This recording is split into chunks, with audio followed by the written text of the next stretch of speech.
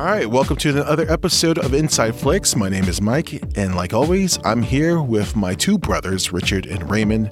This is a movie discussion podcast, and in this episode, we're going to review No Sudden Move. It's the new HBO Max original film from Steven Soderbergh. And let me play a clip. Here's a clip from the trailer. You said a man wants to see me. Ali Albad. Can't come in here. What is he, white? Oh, boy. So what's the score? We're sending a man that works in an office to pick something up. You are part of a babysitting team watching his family while he does it. Good morning. Everything is normal, except... What do you want? Is that something you'd say? Normal Monday? I'm gonna shoot you right now. Can I go home now? Wait at the house after. What do you mean after? Right off of your What is going on? What's going on, big guy? Yeah, what are we doing? We're following instructions. Are you helping me or are you not helping me? No. Thank you. Set up, man. All right, Rich, start it off with the cast. Tell us a little bit about the cast here. Don Cheadle stars alongside Benicio del Toro, David Harbour, John Hamm, Amy Seimetz, Ray Liotta, Kieran Culkin, Noah Jupe, Bill Duke, and Brendan Fraser. All-star cast for director Steven Soderbergh. Who's the writer of this? Ed Sullivan. Bill and Ted writer. Yeah, he also wrote Men in Black. But he worked with Steven Soderbergh before for the HBO miniseries Mosaic. Also, Soderbergh helped him get the third Bill and Ted movie greenlit. I think Soderbergh even produced it. Oh, okay. So they've been kind of like they have a working relationship now for a while. Yeah. Rich, what's the synopsis? What's the official synopsis for this movie? Well, according to IMDb, it's a group of criminals are brought together under mysterious circumstances and have to work together to uncover what's really going on when their simple job goes completely sideways. Don Cheadle and Benicio del Toro kind of play small town crooks, and this is in 1955 Detroit. And the movie kind of follows these two-bit thieves as they become entangled in a web of political deception and conspiracy after, being hired to steal these secret files. It's kind of the MacGuffin. We don't really know what's this about until the end, yeah. Until the end, we learn a little bit more about what's going on. But let me just start by saying that I think this is a very decent crime movie. Has a really strong script here that I think it actually has a bigger meaning about the structure of corruption and crime. And I think this really is a comment on how we recognize crime in our society. And it is a kind of like a who can you trust, who done it, caper. It's a lot of different little crime things. It's very much a retro throwback or whatever you want to call it to those crime film noir films of the 50s and 40s. I really enjoyed it. Although I want to say that I think because Steven Soderbergh is, still experimenting with a lot of things, this movie kind of feels like a student film in a way, but it's he does that he does that panning thing, right? Like he uses a certain lens. Yeah, he's using a fisheye lens. Why is he doing that? I don't know. I think it felt like he wanted to make it look like the 1950s or whatever. Like you're watching the film through an old tube TV. Oh, and you got that. You look at the old tube TVs. You see that they're warped differently. Yeah, I think it felt that's the feel that he wanted to give to the movie. But he only does it when characters are like walking or panning, right? That's where they always stand out. It's throughout the whole movie. Oh, okay. It's only when he pans right to left or left to right. But if you see the corners on most of the film, it's all black, just like it's black in the corners. So it's a lot similar to an old type old type of tube TV. Tube TV. I was so invested in the performances, I didn't see the corners.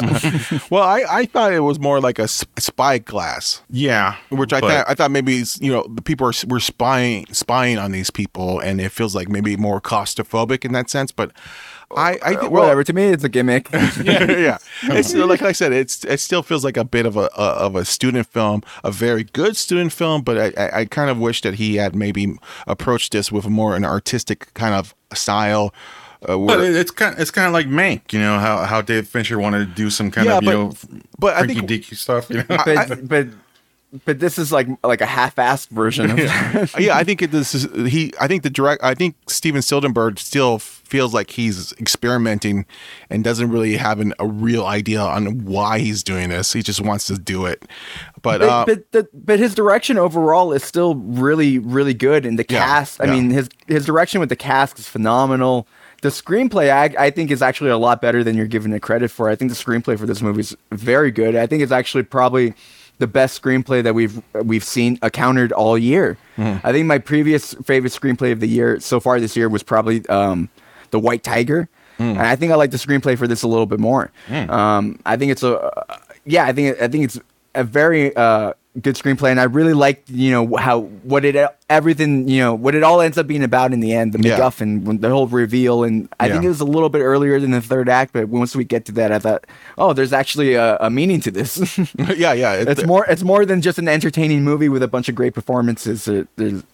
Yeah, I mean, this is not a Guy Ritchie movie where there's a bunch of bad guys killing other bad guys and like a barrage of bullets. This is more kind of like this is like something bigger. This isn't The Gentleman.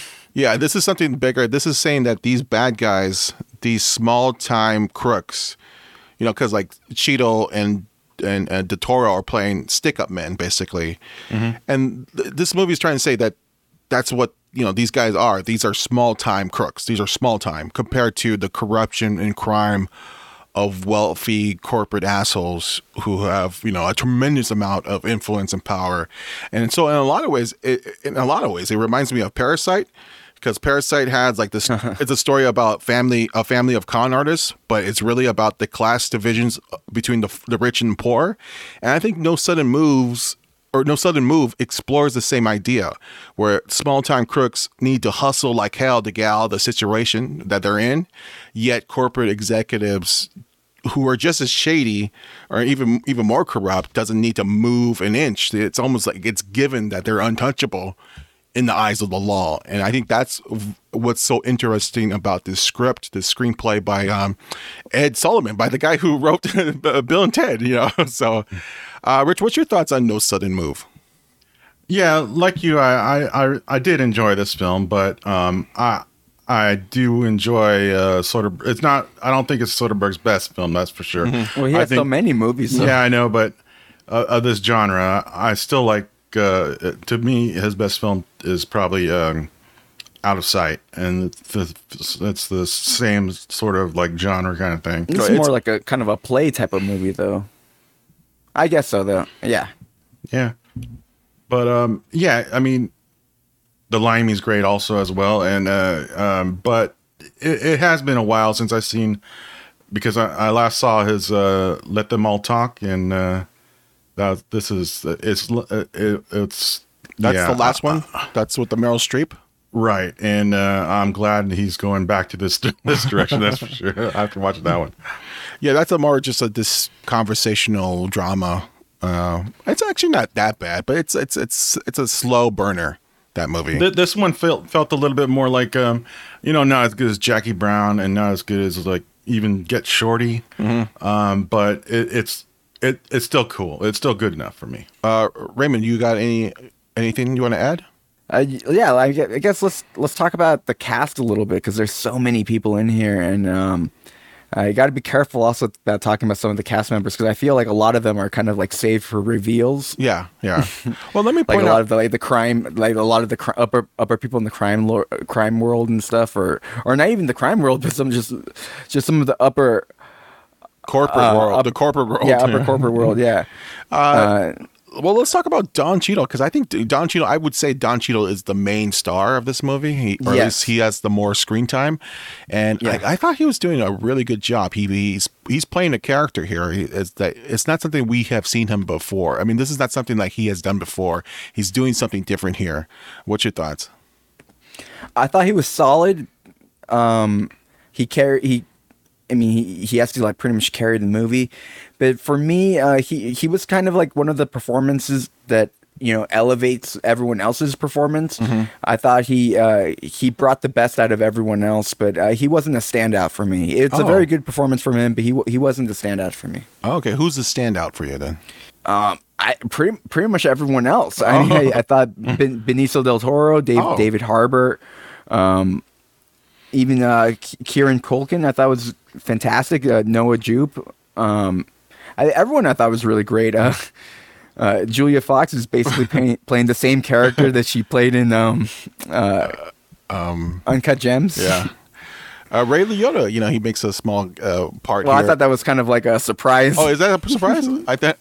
Well, for me it was. Oh, okay. I think I mentioned him, didn't I? Yeah. Oh, maybe you did. All right, we mentioned him already. Well, yeah, he's in the movie. He's great. He's great in the movie. It's one of his better performances in a while. I agree with David Harbour. I think he's probably the better actors in the movie. At least the way he's acting, he is, because this really feels like a stage play to me. This feels like an acting piece. There's a lot of scenes in one room where characters are interacting with each other, and I think David Harbour, because he has a stage history or stage background, he plays that up very well in this movie, and he has some great scenes with Frankie Shaw, who's the actress Frankie Shaw. She's really good. They're playing well together. And I think I just wish that everyone was playing that. I wish this was more kind of satirical in that sense, or at least a little more broader. Because I don't know, man. I love Benicio del Toro, and I really love him, but I'm just kind of tired of his James Dean impressions all the time. He like that's his default setting. Like, I just play James Dean and everything, and I wish that character that he's playing was more fleshed out, or a little more dimensions into it. I had so much fun watching him, but I think it's a lot of that has to do with the fact that I haven't seen him in something in such a long time, and I think for me it was just like, man, I forgot how great Benicio del Toro can be. Like, this guy's just fun. He brings a lot of energy to the movie, and he definitely, I like him a lot. Yeah, he definitely has a presence. He has a presence on screen. But I think a lot of times he goes to that default setting where he's just doing the eyebrows and the pompadour hair thing, and he lets that work. And I just, to me, it feels James Dean type of Marlon Brando type of thing. But it's also fitting for the character. Yeah, I mean, I just wish everyone was a little bit more like David Harbour, or maybe even Don Cheadle, because they were actually playing up the scenes. I wish there was a little more broader. I mean, I think, look, I don't get me wrong, I really like this movie a lot. I just think Steven Soderbergh was, like I said, he's experimenting still, and I think the actors just were kind of just playing around. It didn't feel like there was like a really kind of established artistic method or thought that went into this, and I think the screenplay was that good that it needed that. But I don't know. What's your thoughts, Rich? No, yeah, I mean, it's a good movie, but yeah, like I said, it's got that Elmore Leonard feel, but it's just not as good.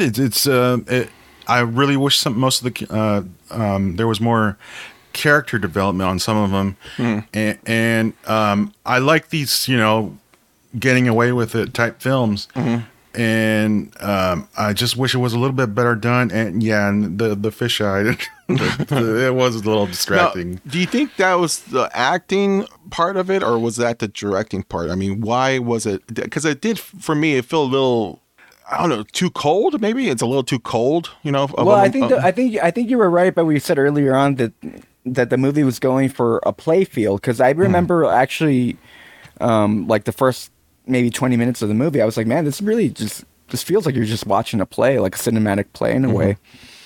As it went on, though, I felt that less because there was a lot of like locations and a lot of like characters like going to place and just but still, once you got past that, in the end of the day, kind of like you were saying earlier, it was still just a bunch of characters talking. Yeah. So I think the movie was going for like a play vibe in a way. I think that's intentional. And I was shocked when you told me that it was shot during the pandemic too, because it was shot like last, I want to say October, like not that long ago. Mm-hmm. And it feels like kind of like there's no close connection to anybody. And it feels a little empty too. And like there was no really big background players or background actors. It feels like like we were saying, that's a couple people in one room type of movie. Yeah, no, yeah. Well, you said, it was a minimal crew, because you said Soderbergh even took a pseudonym name to do the cinematography on it as well. Yeah, he's been like the cinematographer for a lot of his films. Okay, and he uses that name. I forgot what's Peter Andrews. Is that it? I don't know. Yeah, I mean, like the last couple of movies, he directed a couple of iPhone movies. he is also the cameraman in a lot of his movies. So, well, I thought he only did that stuff for Netflix. So that's not. Well, I guess so. Maybe since one of his iPhone movies went to theaters. Yeah, he's been doing that for a while. I mean, like I said, it still feels like he's experimenting. He's the guy who said, "Yeah, I'm going to retire," right? Yeah. Mm-hmm. Yeah. Okay. Yeah. Well, I think to him this counts as retirement because this is an HBO Max movie. It's not like a theatrical release, so I think for him it doesn't count as like as him coming back. And I think also him experimenting and making it like a play also gives him an excuse. Like, it's not really me coming back. He has called this a movie, not a film. So I don't know what that means. Movie, not a film. Well, he said the last film, I think he was on Mark Maron the other day, and he said the last film he directed was Shay. That's what he's considered his last kind of art house film, and everything since then has been movies. So I guess. Well, I think everything since then has also been digital. No. Yeah. I think Shay was digital too. He's been like he was like one of the, yeah, I think so. I think he's one of the first ones to really kind of jump on the digital camera thing. But I mean, I would say the cinematography here though, it's pretty decent. It's pretty good. But I think he could have pushed it a little bit more with the lights. And this movie really reminds I think it could have been more darker, more kind of silhouettes. He could have played with the silhouettes of people. Give it more noir. Oh yeah, film noir. He could have played the film noir look up a little bit. I mean, this reminds me of those great films. The cinematographer John Alton and his films, like The T-Man. I think you're right though. But to do something like that, I think he would have had to hire an actual cinematographer. Well, maybe he should have. I mean, I think that's how good the script is. This could have been like a really kind of Oscar contender. The way he approached it with this is just like a really strong film. It just, that's one of the interesting things about Warner Brothers right now with their screenplays, right? I mean, because I feel like the best screenplay that Warner Brothers produced last year was the Hugh Jackman movie, Bad Education, and that went straight to HBO. Didn't qualify, for an Academy Award nomination. And then once again, I think this is probably going to be the best screenplay they produced all year, and it's a straight to streaming movie. Not even a day and date. Yeah. To bring back to the cinematographer John Alton, he is the guy who did T-Men, which is a very good film noir film. I like back in the day, I purchased a DVD with all his work, like T-Man, Raw Deal, and He Walked by Night. This was all the films with the cinematographer John Alton and directed by Anthony Mann. This was John Alton is the go-to guy for a film noir look, and I think if this would have been like that, this is hands down one of the best films of the year. So the way it stands as now, this is a really strong movie that I love. I love the screenplay. I think it says a lot about, like I said, the structure of the corruption and crime and how we see it. We got really good performances. So I don't hate it. I don't hate this movie at all. I just think that it could have been like one of the best films of the last couple of years, but as is, it's like, in that regard, I do agree with you. I do think this could have been a better movie, but Steven Soderbergh's really kind of like he's in this like film student mind. He's been in this film student mind for the past decade or so. Yeah. And it's funny because like he had that mindset throughout the entire '90s, and then during the 2000s he grew out of it, and now he's back to it. Well, and also, you know what? To be honest, that's what makes Steven Soderbergh, the way he's willing to experiment and the way he's willing to learn about things and learn about techniques and yeah, but the experiments that he's doing are like, fisheye lens and like and look, I think he's a good cinematographer. I think he did a solid job. But hearing you talk, you are right. I mean, the cinematography in this movie could have been better, and with better cinematography, it would have elevated the movie. But he has to do it now because I mean he's in his film school mind. Yeah. Rich, you got any thoughts? No, I mean this is just a decent job from Steven Soderbergh, and I really hope he stays in this direction. Okay, not. Yeah, I think he's working on with Apple TV next, maybe. I can't remember, but I think he has a couple more contracts with different people. He's been working with Netflix for a while. Now he has moved to HBO Max. He's a guy who kind of like goes where the wind blows him, Now that's what makes him such a versatile director or filmmaker, really. Let me just point out really something really quick. I think the production design in this movie is beautiful. I think this was a really gorgeous looking production. The sets, it was believable. Yeah, the sets and all the that. sets were astounding for what it is, and for just it felt like, I mean, I don't know what Detroit looks in the 50s, but it felt like it. I mean, the way they picked the locations, the way they picked the houses, the set designs. It's done by a woman, Hannah Beachler, and she was the first African American Oscar winner. And she won it for Black Panther. She also did Moonlight and Creed. And I think this was like I said, really great production design from her. And so I just want to point that out. Okay. Yeah, another set like this was King of the Hill. I mean, I think that King of the Hill is one of his best movies. Steven Soderbergh? Yeah, that's one of his best movies in his earlier in his career. Mm-hmm. And that was the Depression era. Yeah. All right. So let's get to our grade. How would you grade this, Rich? I just give it a solid B. Yeah. I was thinking the same thing. I would give this a solid B too. I think it was a well worth a recommendation. It is a very strong film. You got really good performances by Don Cheadle, David Harbour. I really liked Amy Seimetz. Is that how you say it? Amy Seimetz, yeah. She plays David Harbour's wife. I thought she was really good as a it's borderline a caricature, but it also feels very real. I liked her performance, and I thought she was really good. Raymond, what's your grade? How would you grade No Sudden Move? I'm also giving it a B. Okay. I think it's. I was actually going to give it a B+ originally, but I do think you actually pointed out. I think you were right about a lot of things you pointed out, like in that this movie could have been like maybe one of the best movies of the year had Soderbergh maybe not experimented so much and actually tried to make this the best movie it could be. Yeah, and but I still think it's good enough for a B. Yeah. The script is that good, I say, and Solomon deserves some recognition for his work. It's a really good script. Yeah. All right. So that was it for this episode. Rich, if people want to hear our past episodes, where can they go? They can find us on Google Podcasts, Apple Podcasts, Amazon Music, Spotify, and iHeartRadio, and they can find all our links InsideFlix.com. All right. Thank you for listening to Inside Flicks. We'll be back with a new episode, hopefully sooner than later. All right. Bye-bye.